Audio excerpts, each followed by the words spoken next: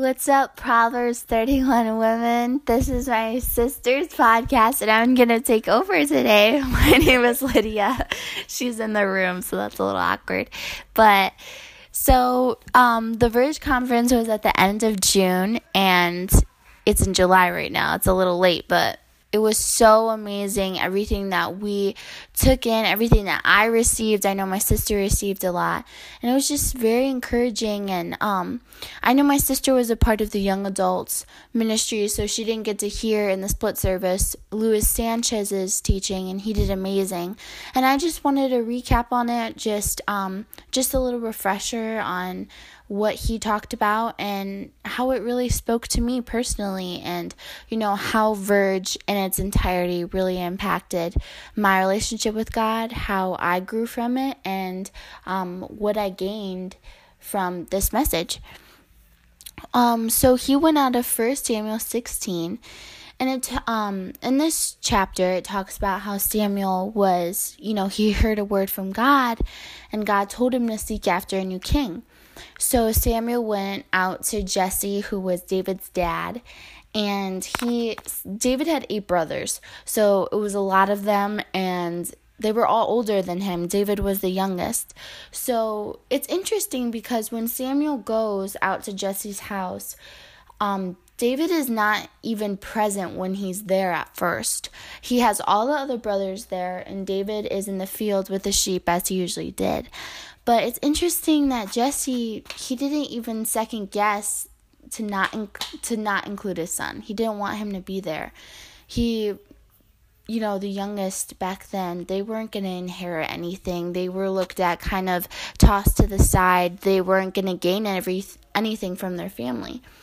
So in Jesse's mind, he's like, okay, it has to be one of my oldest.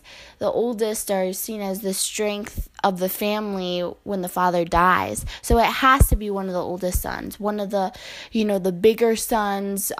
David was probably very young at this time. And so when Samuel got there, he instantly saw the brothers and was like, oh my gosh, this has to be one. And God told him, no, you can't look at what the eye sees. I look at the heart. And as we know, David is known for a man who is after God's own heart. And so Lewis was just going over this, and he was just explaining how, a lot of times when we look at people or when we look at ourselves, we see ourselves as little or not good enough to what God has for us or what people keep telling and professing in our lives. Because I know sometimes when we go to church, we can go in with such a small mind because we think that when we go to church, all these preachers, they're pouring into us and they're saying, you can do all things through Christ who strengthens you, and you have a calling for this, and you have a gift in that. And sometimes when you receive that, you're just instant doubt comes in your mind because you think of all the failures and all the shortcomings that you faced. But God doesn't want that. He wants you to see yourself as he sees you. He wants you to see yourself as clean and purified from all your mistakes, because he died for that. Not only for us to be clean spiritually, but for us to look at ourselves and see that spiritual cleansiness and have that take over our confidence and have that take over how we live and how we look at ourselves and how we look at life and other people.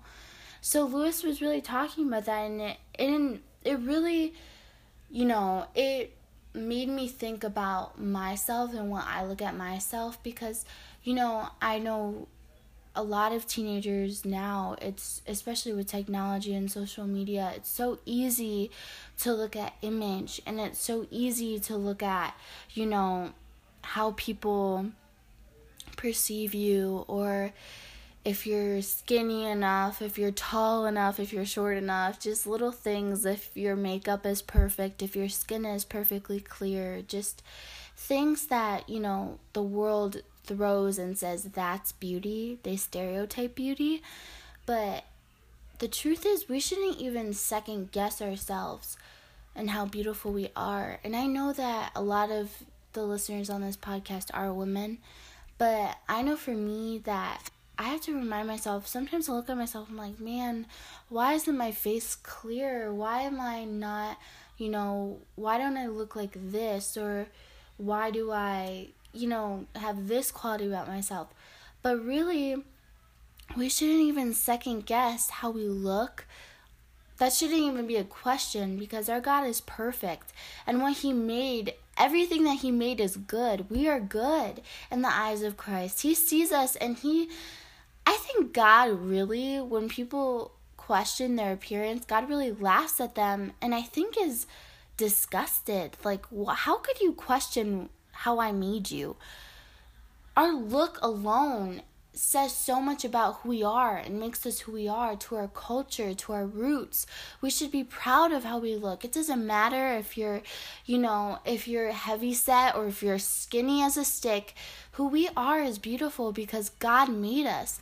There's no uncertainty in my mind that when God looks at me, He doesn't see everything that's so beautiful that makes me me. And really, this story shows, it's a picture to young girls. And this story, it was written thousands of years ago, but still we can reflect to it today because, David, the great thing about David is I don't think he really cared. In this story, it doesn't show David like, man, I wish I was with my brothers. He was with the sheep doing what he normally did, what God called him to do. And that showed his desire and his love for Christ and how much he was after God. And really, that's what God was always looking for. He was looking for that person who just wanted Him, who didn't care if they were, everyone was looking at them, if they looked the strongest. I know sometimes if guys who are listening to this, there's so much pressure for you to look so muscular and to be so manly. A lot of guys, they feel like they have to be insensitive to be strong and strengthened. But, David was a man who he was kind of run by his love for Christ and how he lived. He would dance in the streets worshiping Christ. He didn't care about what the world thought. And that was what was so beautiful about him. And that's what made God want him to be king. And so I know for me, that was just a snippet of the story, but it really, really just touched my heart and made me think again about how I look at myself. And I'm still working on it because I'm not perfect, and social media and everything is everywhere. But just this story, I really encourage you to read it because it's such a beautiful reflection of who we are and the calling that we have in our lives, and how it's not based on exterior, but it's based on your heart's drive after the Lord.